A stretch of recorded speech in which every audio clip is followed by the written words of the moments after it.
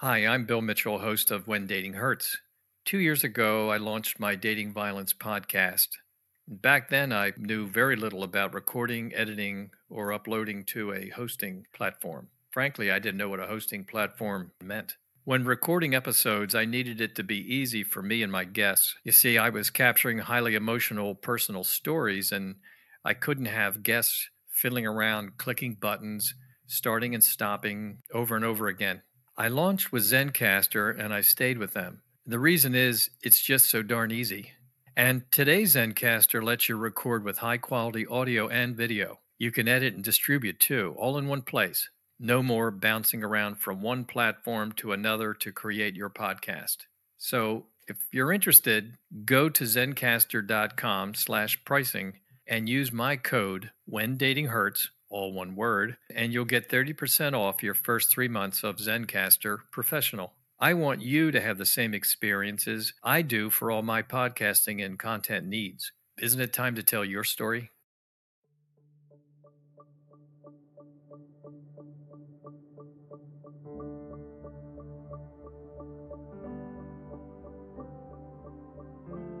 I'm Bill Mitchell, and this is When Dating Hurts, a podcast dedicated to my daughter, Kristen, and all women taken from us before their time by the epidemic known as dating violence.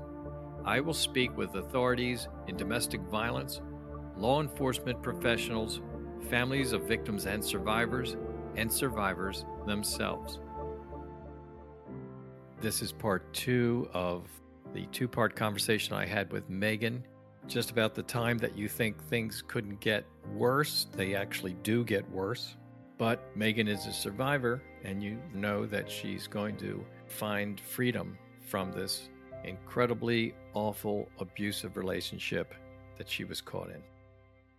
Do you think is there any place in your head or your heart that you think you love this guy?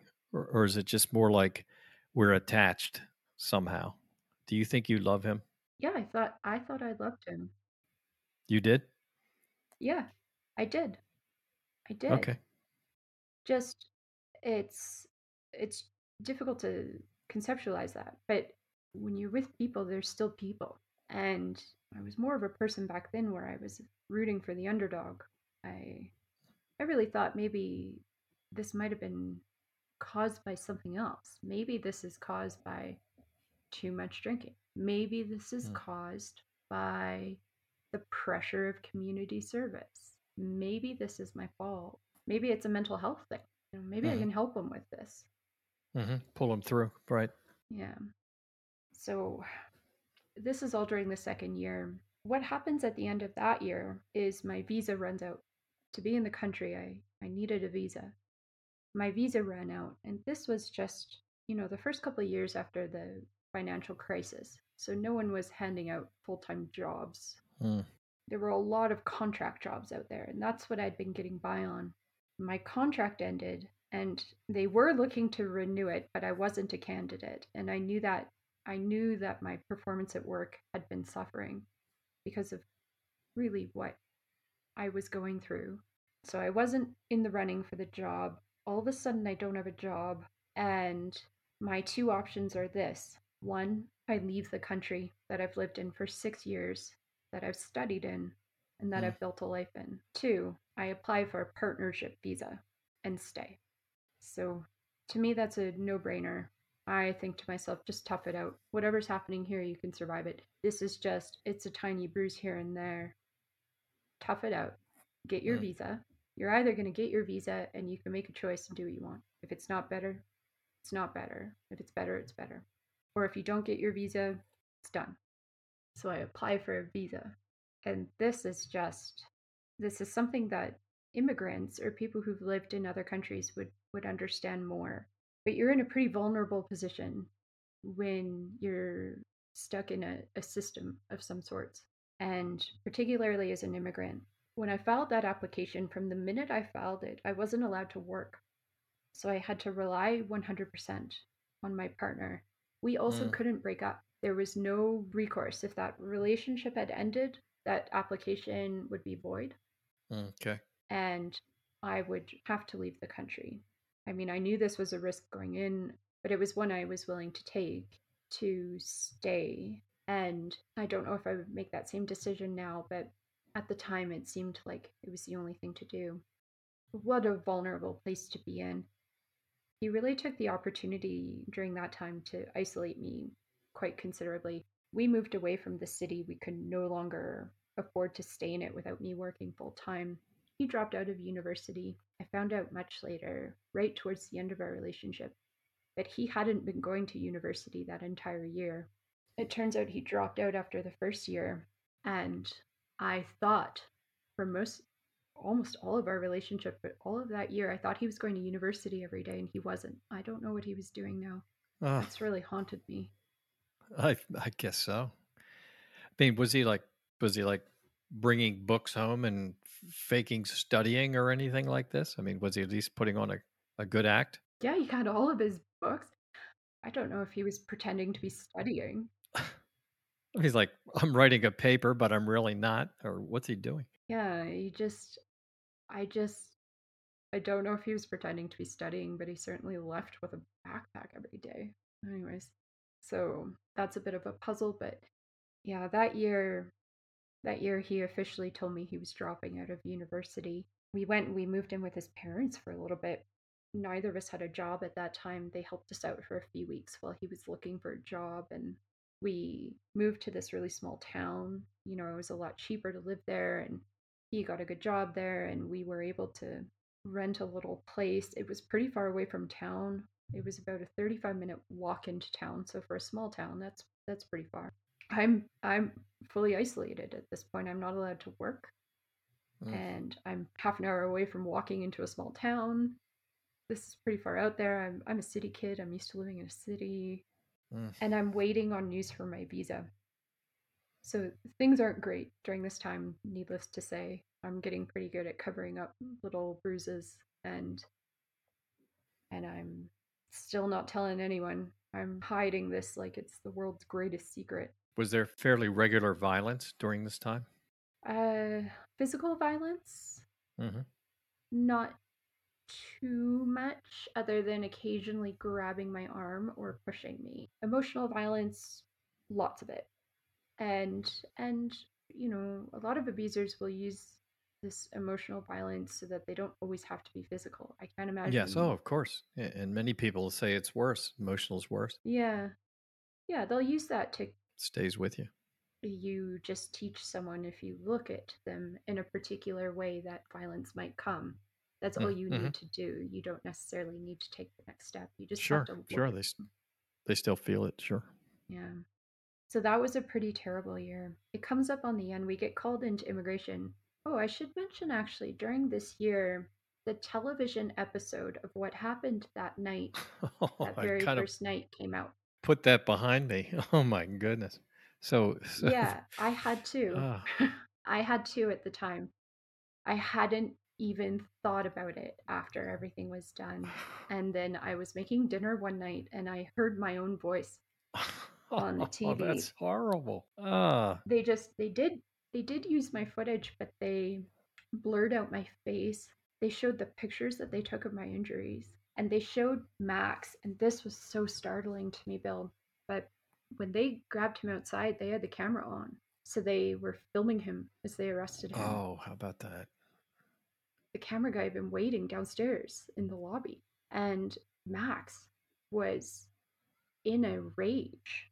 He came in and he saw the cops and he tried to run, and he was screaming and swearing and flailing. Mm, And I had never seen him like that at that point, but I'd seen it a couple times since, in between when it happened and when I saw that episode. So I know what I was looking at, but I was horrified to see that he was like that night. yes. It was still there even back then. I mean, it was Mm-mm. just under the surface. That was startling and Wow. traumatizing to watch that, but that came out. I just, that was right around the end. It took about 7 or 8 months to get called into immigration for an interview. And we get called in. So here's the thing. I knew we had maybe a 50-50 shot at this because I had called the cops on him. So he had a Mm, record. and I was tied up in this. So I don't know if immigration was going to let that one slide. We had to prove we were somehow in a stable Hmm. relationship. We weren't, but it's an application form. How much can they tell? So they call us in for an interview. We do our interview and leave. And 3 weeks after that, I got a notice that my visa application had been declined Mm. and I was being deported. Oh, just like that. Goodbye. Yeah. Wow. It wasn't I wasn't being escorted out of the country. It's called self deportation. You were given 3 weeks exactly, and you have to leave on your own volition. So you buy your ticket and you go. So this is the thing. They told me it was because our relationship was unstable, and for a while I assumed that was because of what had happened between us with that criminal record. But it was 6 months after I left when I called immigration and I asked them if they would provide me a written account in more detail on why they had declined my application. Hmm. So at the time, I didn't know this when I was about to leave. I was heartbroken, to be honest. I was absolutely heartbroken to be leaving a country I loved. I had no plan, I had no job, I didn't even have a home. Like this was dark times for me. But I didn't know at that time. The reason they declined my application was yes, because he had a criminal record, Hmm. but it was because he had a criminal record that he didn't disclose on his application. And it was because I didn't know about that criminal record that they declined my application. So he had it before he ever really met you. He had apparently a number of items on a criminal record that I knew nothing about. And I don't know what they are. That is the reason that I had to leave New Zealand. And here you thought you caused your own demise, and it wasn't that at all. To date, that is the worst thing anyone has ever done to me. What is the purpose of that? Mm. What is the purpose of even filing the application? Oh, right, sure. And then waiting all that time, checking the mail, waiting for the news, good or bad, and it was never going to happen. You were never going to get that. It was never going to happen. No. Yeah, yeah. He led you down many paths, painfully. Yeah. Painfully is right. So that was pretty tough, that bit. We left. We left New Zealand. I left first. I had to. And I went home to Canada. He also left then. Yeah, he came with me. Oh, I didn't He see that came with coming. me. Huh. Yeah, this story goes on for one more year. This is tricky because that would have been a good time for me to just put this relationship behind me. Just knowing, of course, I didn't know at the time that he had this criminal record, right? Hmm. I thought this was still all based around that one instance Yes, between us. of course. I'll be the first to say that I don't think I was making very good decisions at this time. You sort of feel like you're a shadow of yourself when you're in the middle of this. Hmm. Yeah, you do a lot of justification in your head.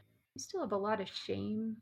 You don't want to give up and you don't want to tell anyone else what's happening, and a little bit of fear is starting to creep in at this time. I don't know what's going to happen if I'm just suddenly leaving this guy. There's a lot happening. It might be safer to stay same as much as possible at this time. That last 3 weeks would have been a pretty dangerous time for me if I'd been leaving him for good. Hmm. So, I mean, I didn't know statistically that it would have been a really dangerous time for me, but I just sort of knew it in my bones at that time. Hmm. So we just hop over to Canada for a bit. We just want to regroup. Let's take a couple months. Let's figure out next steps. I'm feeling rejuvenated by Canada. It's nice to be home. Just my family's close by.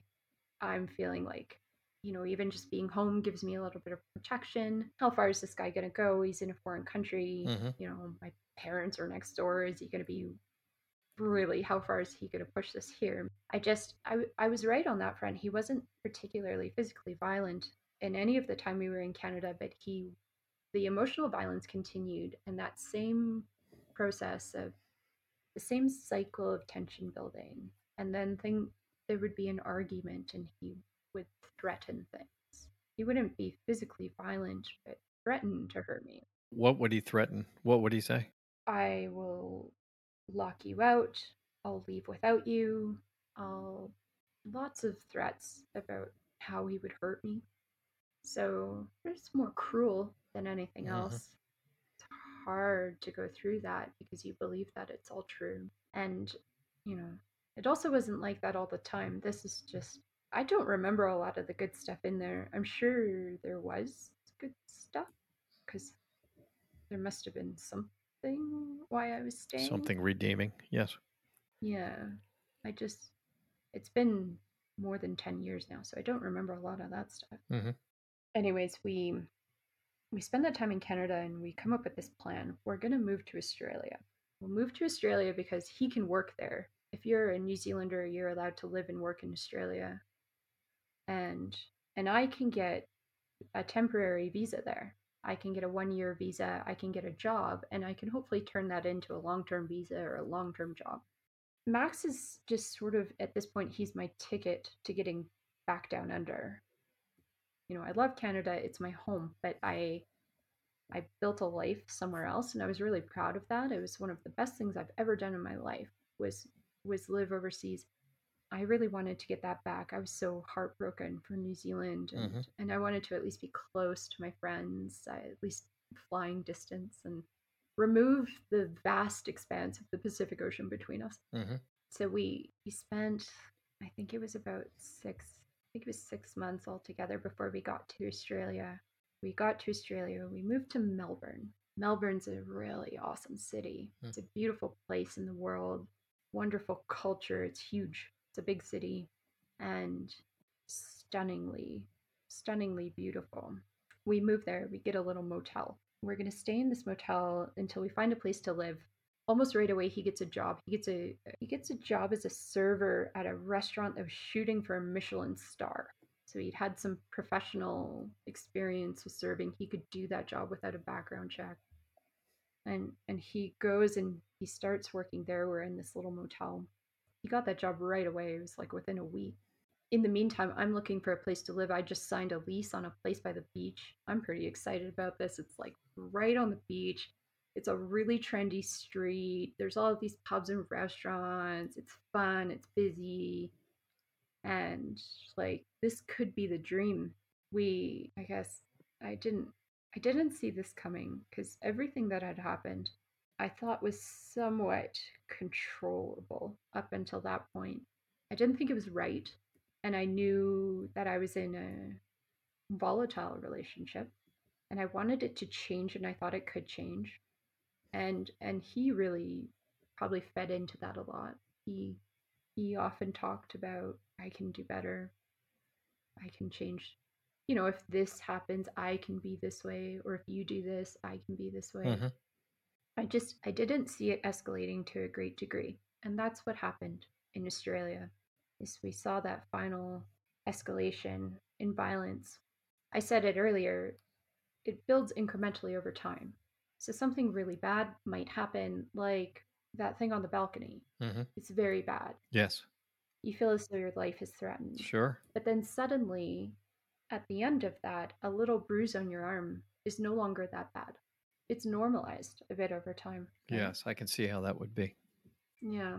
So it's Australia. I think we're on the precipice of greatness. I think we're just about to finally get back. We're finally in a big city and we'll just be able to work and everything will be great here.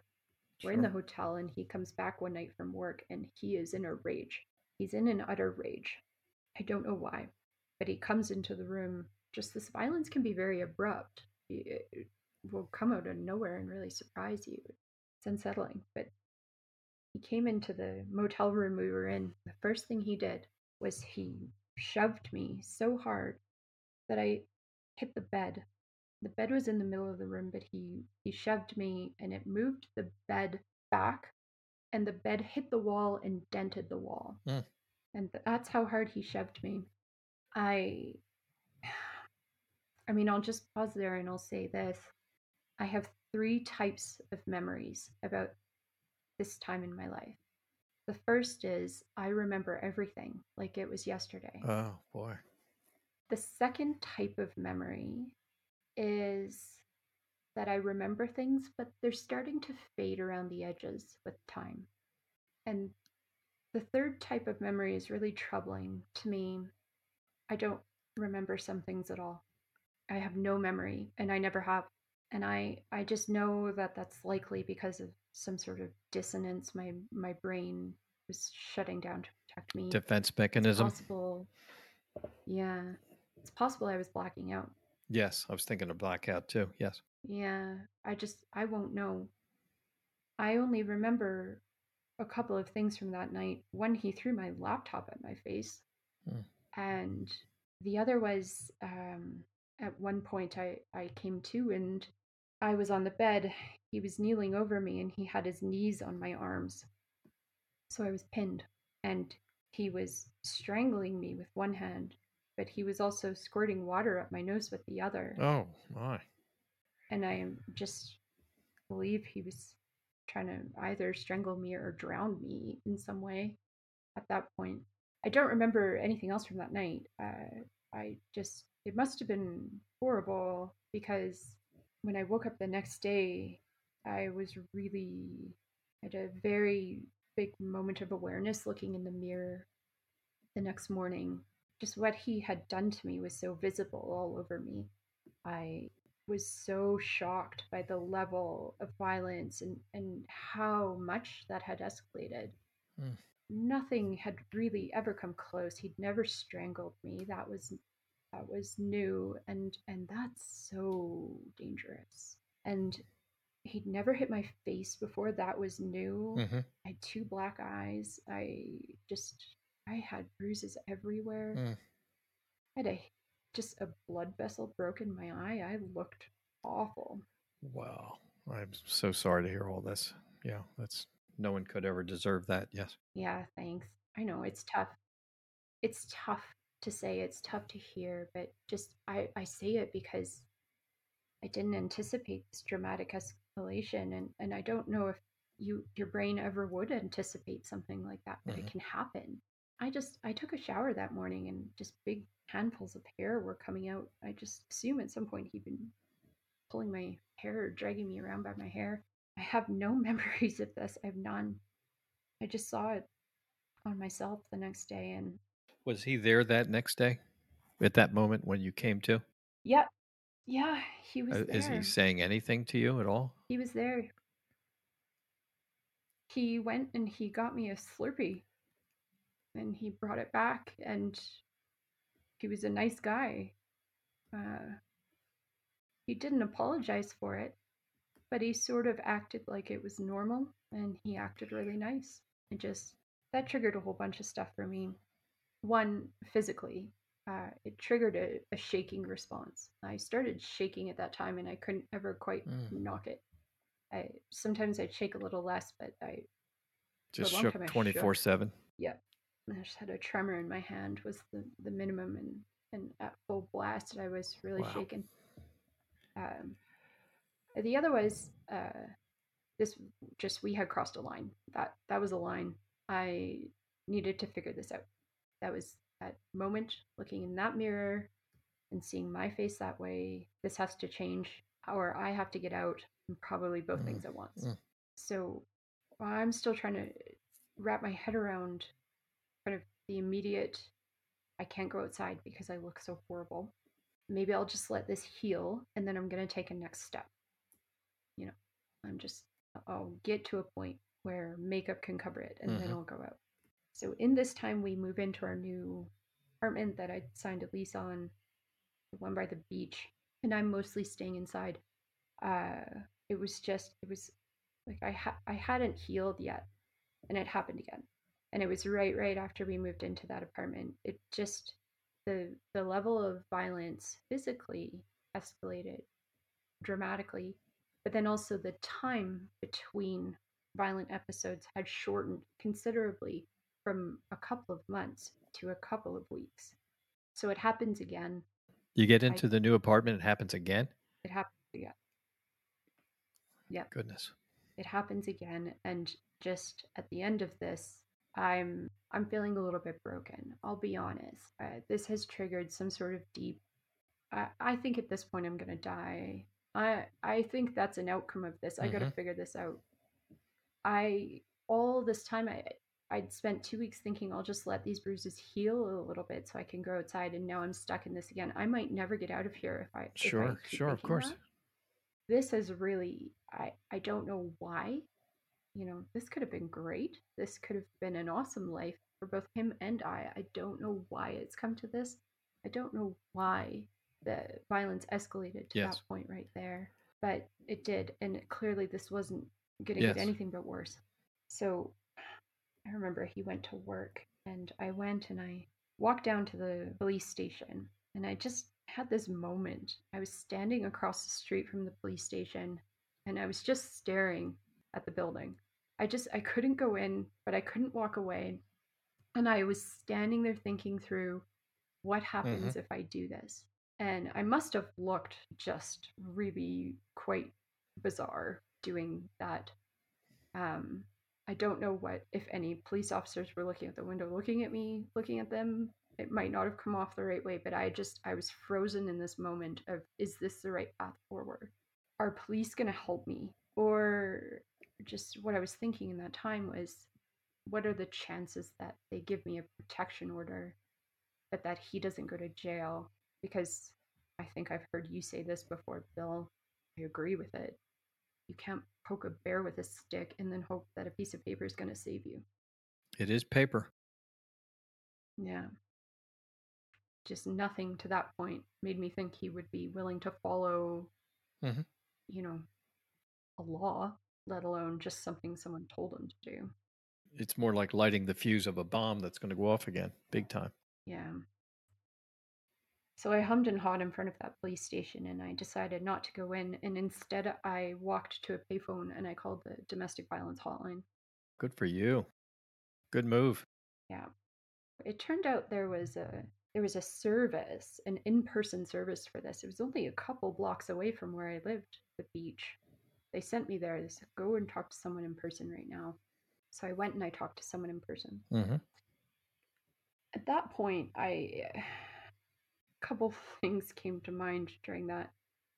Oh gosh, that was hard. That was so hard. I was in this waiting room and I was surrounded by women who were so severely injured. Oh, A lot of people had casts oh, or huge bandages, and I was there and I was like, you always think when you're in it, is this bad?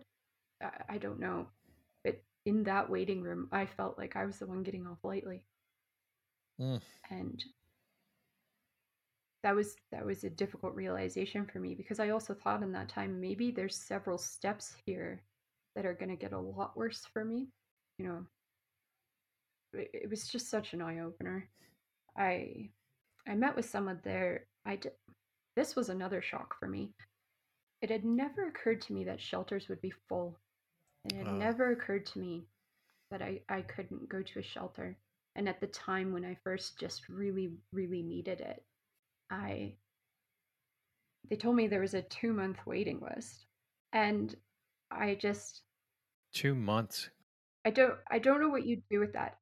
I don't know what it takes to it's awful. I don't know what it takes to be a person who works in this system that has to turn women away. I that just what heroes to even work in a system like that. Yes, I So what they could do for me was help me put together a safety plan. So yes. they walked me through a little bit of what you need to do to get out. Yeah, smart move. Yeah, my plan was this. There's immigration to think of. All of my stuff was still in New Zealand. So I was going to see if I could get back into New Zealand and pick up my things. This is where I found out about my immigration application, was at that point. That was when I found out about his criminal record. So I had been in contact, I was emailing New Zealand immigration. I taped some things behind the fridge. My passport, I taped behind the fridge, a credit card, my driver's license. Now, did you do that on your own, or was that part of the escape plan? That was part of the escape plan. Wow, I love that. Yeah, I started getting ready. I didn't have anywhere to go. There was no room in a shelter. I just can't sleep on the street. So I got to ride it out a little bit, see if I can get this answer from immigration get everything together, get my name off the lease, get my name off the bills, figure out how to do that while I'm still living with this guy. And he comes home one day really early. I just, to get any of this done, I'm surprised that I did it. I wasn't sleeping very much. I was often sleeping at odd times when he was working. Usually I try and sleep. And I I was quite severely depressed. It was very difficult for me at that time to put one foot in front of another. Somehow I managed to get that far, and I was so close. He comes home one day. We hadn't even really reached the peak of this tension building phase, and it's like the morning. I remember it was a Sunday. It was a morning, and he was home. He should have been at work, and and I was sleeping. I was sleeping at that point, fully clothed. I was always sleeping fully clothed at that point because I was prepared.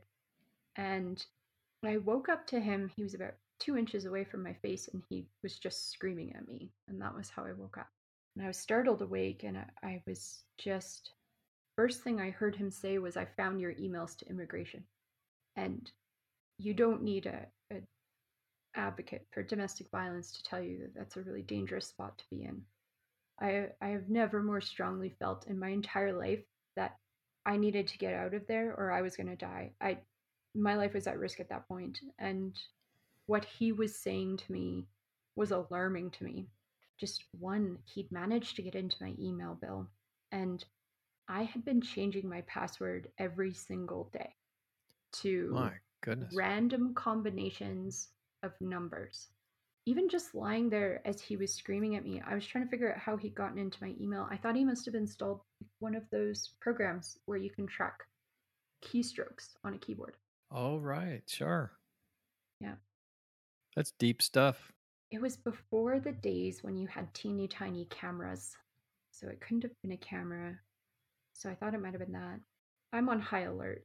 Every single cell in my body is just awake. I am reading every single thing this guy is doing. He's just in a raging mess. He's pacing around the bedroom now. He pulls me out of bed and he pulls me out into the living room and he makes me sit on the couch. He won't let me leave from the couch. Hmm. And he's pacing back and forth in front of me.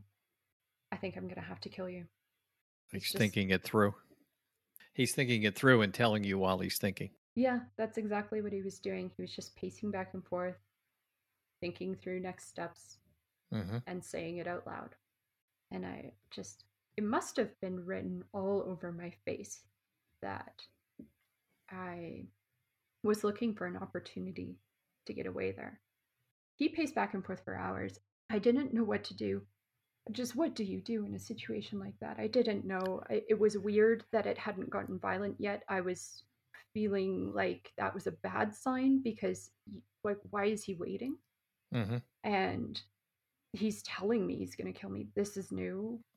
Uh, what is going to happen next? So this is the only thing I could do. We had a whole bunch of beer in the fridge, and I'm like, why don't you go get a drink? Just have a drink and we'll talk it out. So we would pace to the fridge and he'd get a beer, and then he would sort of pace back and forth. Sometimes he'd sit on the coffee table just right in front of me and he'd stare at me and he'd just drink his beer. And I kept sort of suggesting he drink beer. I think he didn't need my suggestion. At some point, he was just going and he was drinking beer. Just this lasted all day. All day. He'd come in the morning and just, I think it was about 11 at night, and I hadn't been allowed to even get up from the couch. He wouldn't I mean, let we me. talking, this is over 12 hours this is going on? Yeah, it was about 12 hours. And, and he's drunk at this point. And I've been watching this progress for a while because I thought it might be in my best interest if he got so drunk he fell asleep. Sure. So I'm watching him and he's starting to stumble. He's stumbling quite a bit as he's doing this. And he went to get a beer and I just weighed my chances. And then I took a shot and I ran. Hit the door. He was facing, yeah, he was facing into the fridge.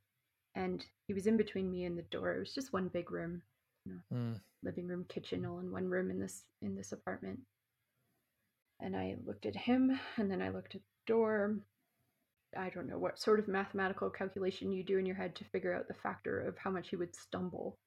But I thought he Uh, might not be able to run too quickly after me, and I ran for the door. I just I got to the door, I opened the door, I ran down the hall, I got to the stairs, I ran down the stairs of the apartment building. I ran into the lobby. I ran outside. I didn't have any shoes on. I didn't have anything on me. I had no keys, nothing. I just ran, and I ran into the lobby. I ran outside. I didn't know if he was behind me. I didn't know. My just heart was in my throat. I had no idea. I was running for my life. I had no idea if he was behind me. I couldn't. My heart was thumping. I couldn't hear anything. It was like it was fuzzy around me. yeah, I can Just see that. what was downstairs in the ground floor of our building, because it was a busy street, there was a pub on the ground floor of our building. There was a Domino's pizza, there was a dry cleaner, and there was a Thai restaurant. And that Mm. was all in the base of my building. So when I ran out onto the street, those were my options, and I went for the Thai restaurant. And I ran into the Thai restaurant, and I just came in and just took one look at the person and said, "Hide me." And they did. Oh, how about that? They took me, sorry, That's okay. they took me into their back room. It had a desk in there, some sort of like office slash storage room. There's all these boxes of food everywhere and shelves. They took me back there, and I just, they brought me a beer and a cordless phone. And I was shaking so hard I couldn't hold anything. So I asked if they would call 911 for me. I just I did the waiting game for the cops again. Men, they do not come quick in either of those countries. I had stopped shaking at that point, and I'd actually finished the beer. It had been a long time since I'd had anything to drink, and I just sitting on that couch for all that time, and I was waiting in that back room, and the cops finally came. It was one cop. He came and comes into that little back office, and he just looks me up and down, and then he spends a little bit of time, like a moment. He just looks at my feet, got bare feet, and then he looks at me and he says, "Okay, well, it just looks like he hasn't hurt you tonight. So what I can do is I can escort you upstairs and give you 5 minutes to get your things." Hmm. I just, I'll take it. I got 5 minutes. I'll take it. I'm not going to be able to change this cop's mind. There's a lot of injustice in this, in my opinion. I don't know why I'm the one that needs to pack up and leave in the middle of that, but surely it's not legal to be making threats of murder. But I've got 5 minutes, and that's all I get. And in that moment, I'll take it. So the cop escorts me upstairs. I just, it's a strange mental state that you're in at that moment, because hyper arousal. You're bracing yourself for whatever comes next. And the cop goes in first and then talks with Max a little bit, and then I go in after him. And Max actually takes a lunge. He like takes a weird lungy step forward like he's coming for me. And the cop has to stand in between him and I. Mm. And he holds Max back, and he's like, "Whoa, whoa, whoa, hold on there. Just let her get her stuff." I don't just okay. Again, why am I the one leaving? Uh, Sure. Yes, that make any sense. so I just pile stuff in a suitcase. Then I go out into the living room and I move the fridge. And Max is just looking at me like he was just furious. He just saw me pull out my passport. I don't know if he could see exactly what I had taped back there, but he just knew I was hiding stuff back there. So I took my things and my suitcase and put on some flip flops, and I I left. I left that relationship. I had to I had to get a plane ticket. I had to call my parents. That was another hard conversation. Mm. I just the next day I went to do all of this, and I realized this this was really frightening to me at the time, but I realized that he drained all of the money in our accounts, Oh, and how I about couldn't that? figure out how he did that because this had all happened on a Sunday. So Mm. he must have done it before. And I don't know if that was maybe some sort of control mechanism. He knew I was leaving, so he was trying to keep me there, or if it was more sinister. But thankfully, I just managed to store that Visa card. It was all I could do. I wasn't getting that money back. So I got a plane ticket. I hid for 4 days in a hotel until my flight left. I was so careful at that time, didn't go outside. Just, I was really nervous. I knew he'd probably be calling around hotels looking for me. They have your name because they take your ID when you sign in, but I was like, you cannot tell anyone I'm here. This is a matter of life or death. Please don't make a mistake. Hmm. So I stayed in the hotel. At that time, he was sending me a bunch of emails. I managed within that 4 days to get my name off of the lease. I managed to get my name off of a bill. I didn't want to be saddled with any ongoing debt in a country I wasn't going to be living in for services that I wasn't using. I flew into New Zealand first to pick up my stuff, and then I went to Canada. In New Zealand, that was very strange for me. All of my stuff was mixed with Max's stuff, and it was sitting in boxes in his parents' garage. And I went to get my stuff, but I didn't tell his parents I was coming until right before I got there. Oh, good. They didn't even know I was in the country. So I called them and I asked if I could come get my stuff. And he must have told them what happened because they were pretty different towards me. They told me, yeah, I could come and get it, but I wasn't allowed to come in the house. And when I got there, I mean, they'd nicely laid out a couple of tarps on the driveway, but they just had pulled everything out so I could do all the sorting on the driveway. And they sat there and they watched me the whole time I did it. Can imagine the stories he gave them. Yeah. I really liked his parents. That was hard for me, but it is what it is. I was never going to see them again. So I packed up my stuff and then I got on a flight and I went back to Canada. And that's where I started again from scratch.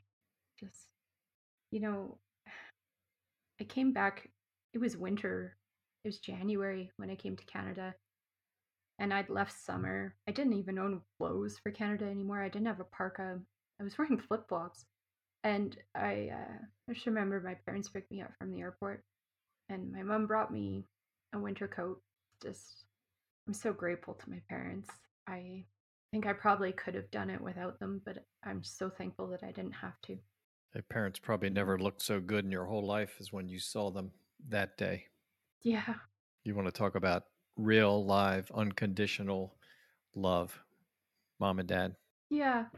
Picking you up from the airport with a winter coat. Like, I hope someone gives them a medal for that one day. So that's my story. I started again. I built a whole life for myself in Canada, and I didn't hear from him after I got back to Canada. I didn't. I blocked him from everything I knew, so I don't know if it would have been possible for him to reach me. I thought maybe the distance between us was a good move. That was enough to dissuade him from following me. I just I saw my Facebook account. You get notifications that people are trying to log in. I got a bunch of those in the first couple months. I got a couple different ones from the New Zealand Revenue Agency. Someone had been trying to access my account. Oh. I mean, I can't say for sure it was him, but I don't know why it would have been anyone else. It's too coincidental in my mind at that time. Hmm. He somehow wasn't reaching out directly to me, and I was thankful for that. I mean, I was a real wreck when I got home. It took me a long time to be able to talk about this. It's taken me years to tell this story out loud.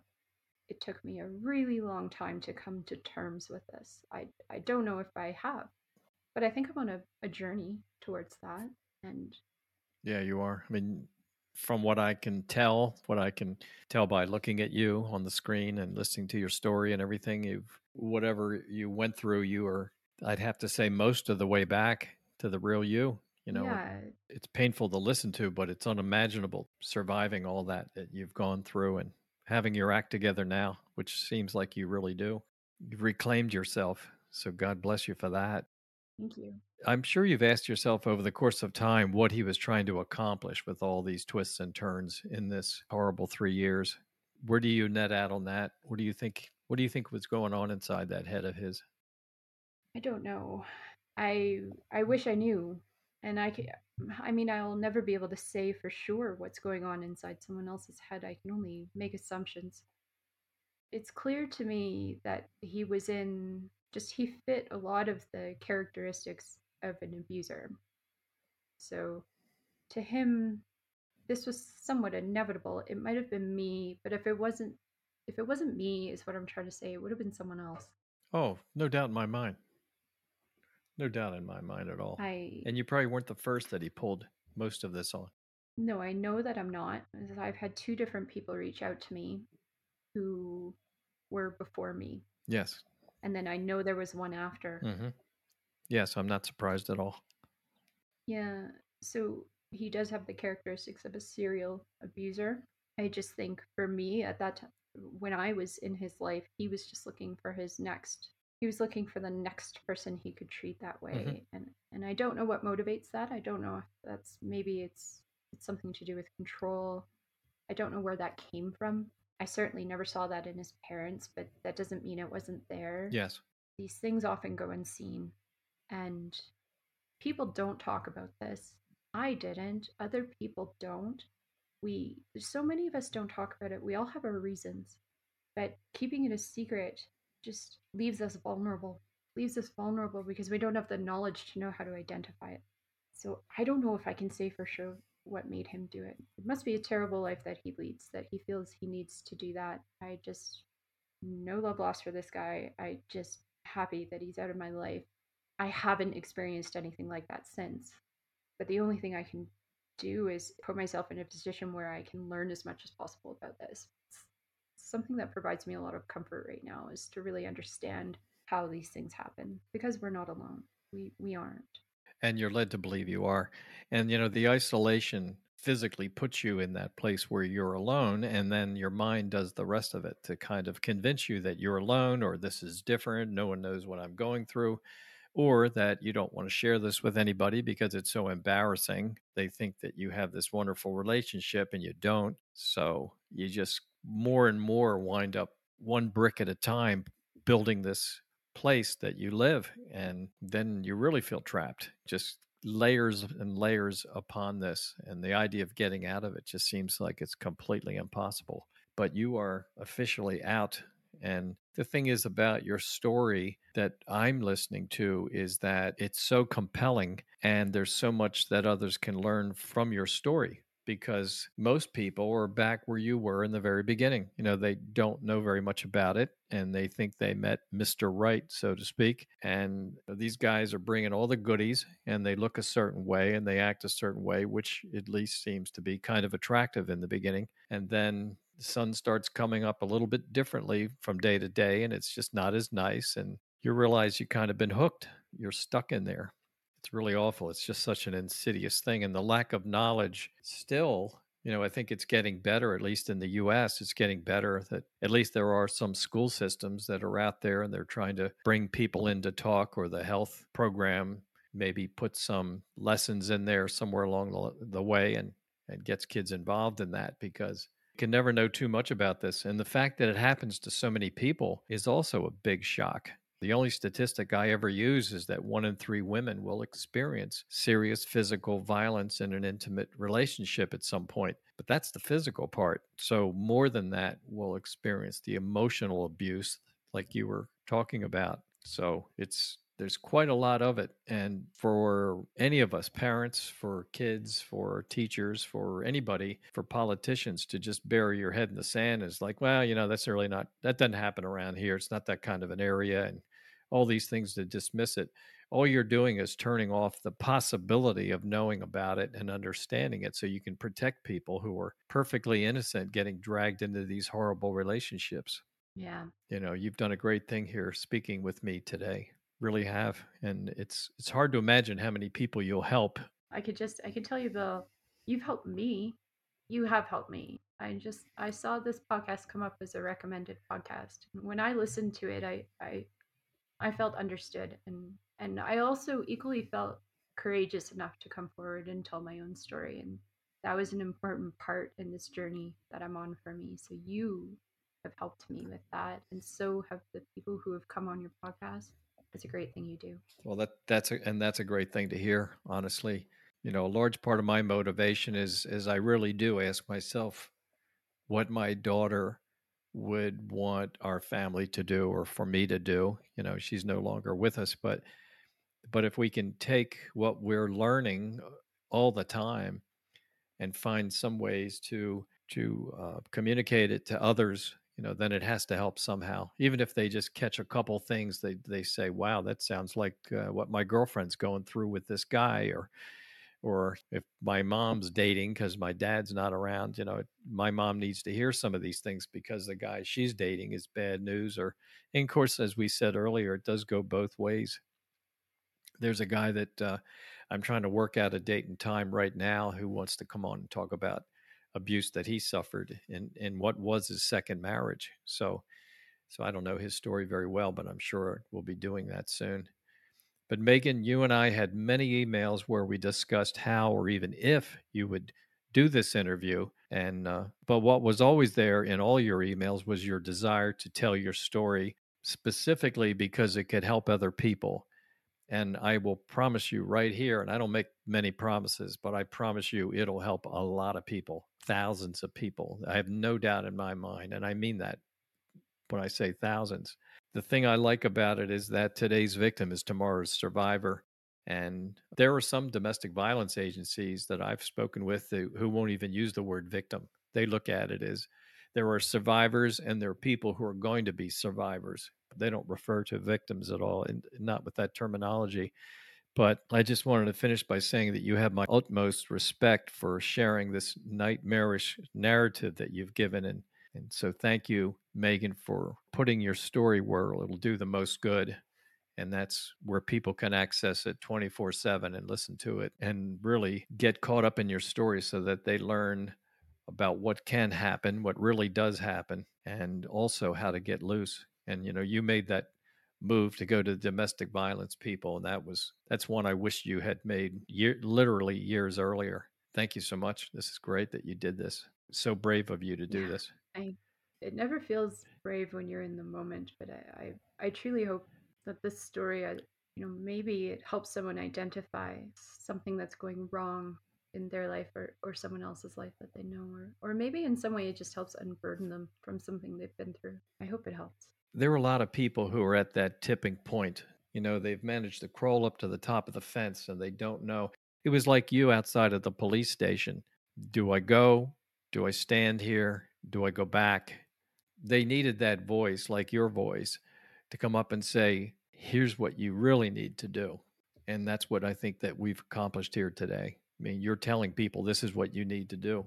Your story is horrific and nobody wants to go down that path, but they also have to understand that that path isn't horrible every step of the way. I mean, there are parts and there's a lot of hope, and you'd like to get back to how wonderful it was in the beginning. And there are all these things that are pulling you in all these different directions. And you just want it to work and you want it to be better and you want that place by the water. And, it's just with some people out there, those things are unattainable. They're just bent a certain way that they're going to be abusive predators. And I don't fully understand why those people are out there, but the sooner that we can recognize that, the safer we'll all be.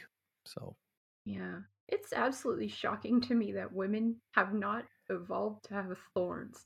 I don't know how this is just so rampant in every single community, in every single space that we have. Just the only thing we can do is speak out. It's so tough, everything that happens in here. It's a horrible, horrible thing for anyone to go through. I do appreciate you. I do. well, same here. I really mean that. Don't mean to echo you or mirror you, as we talked about earlier. There's a lot of trust. There's a lot of trust I have in you and you have in me to do something like this together. So that's a big responsibility. You did a great thing. Thank you. Just thanks. Thanks again to you, Bill. Kia kaha. What's that? Kia kaha means be strong in Maori, which is the language of the Aboriginal people of New Zealand. Kia kaha. Ah, Be strong. Stay strong. Yeah. wow. So kia kaha, Bill. I won't say it because I'll goof it up, but be strong. This is the end of part 2 of 2 parts of my conversation with Meagan. And I just want to thank you very much for listening. And I encourage you to listen to some of the other survivor stories and others that are on the When Dating Hurts podcast. Thank you very much. I'd like to thank my guests and my listening audience for their support. It is clear our listeners look for and play survivor episodes above all others. They get caught up between the forces of good and evil, all the time pulling for the moment a victim becomes a survivor. I am open to other victims and survivors who want to join with me on the When Dating Hurts podcast. We can shine a bright light on the epidemic of dating and domestic violence. We can improve lives and save some innocent people from a lifetime of broken dreams. If you want to tell your victim or survivor story, please contact me at billmitchell@whendatinghurts.com. That's billmitchell@whendatinghurts.com. Hey guys, I'm Jamie Beebe. And I'm Jake Deptula. We're the hosts of the true crime podcast, Strictly Stalking, brought to you from Podcast One. Each week, Strictly Stalking gives stalking survivors the platform to share their stories in their own words. Do you know why survivors refer to stalking as murder in slow motion? Have you ever felt like you were being hunted by a stranger? Would you know where to turn if a stalker was living in your house and you didn't know? We're bringing you these stories to raise awareness about stalking and give you the resources to know what to do if you or someone you know is being stalked. So tune in to Strictly Stalking each week as we dive into the largely unknown crime of stalking. Listen on Apple Podcasts, Spotify, or wherever you listen to your favorite true crime podcast.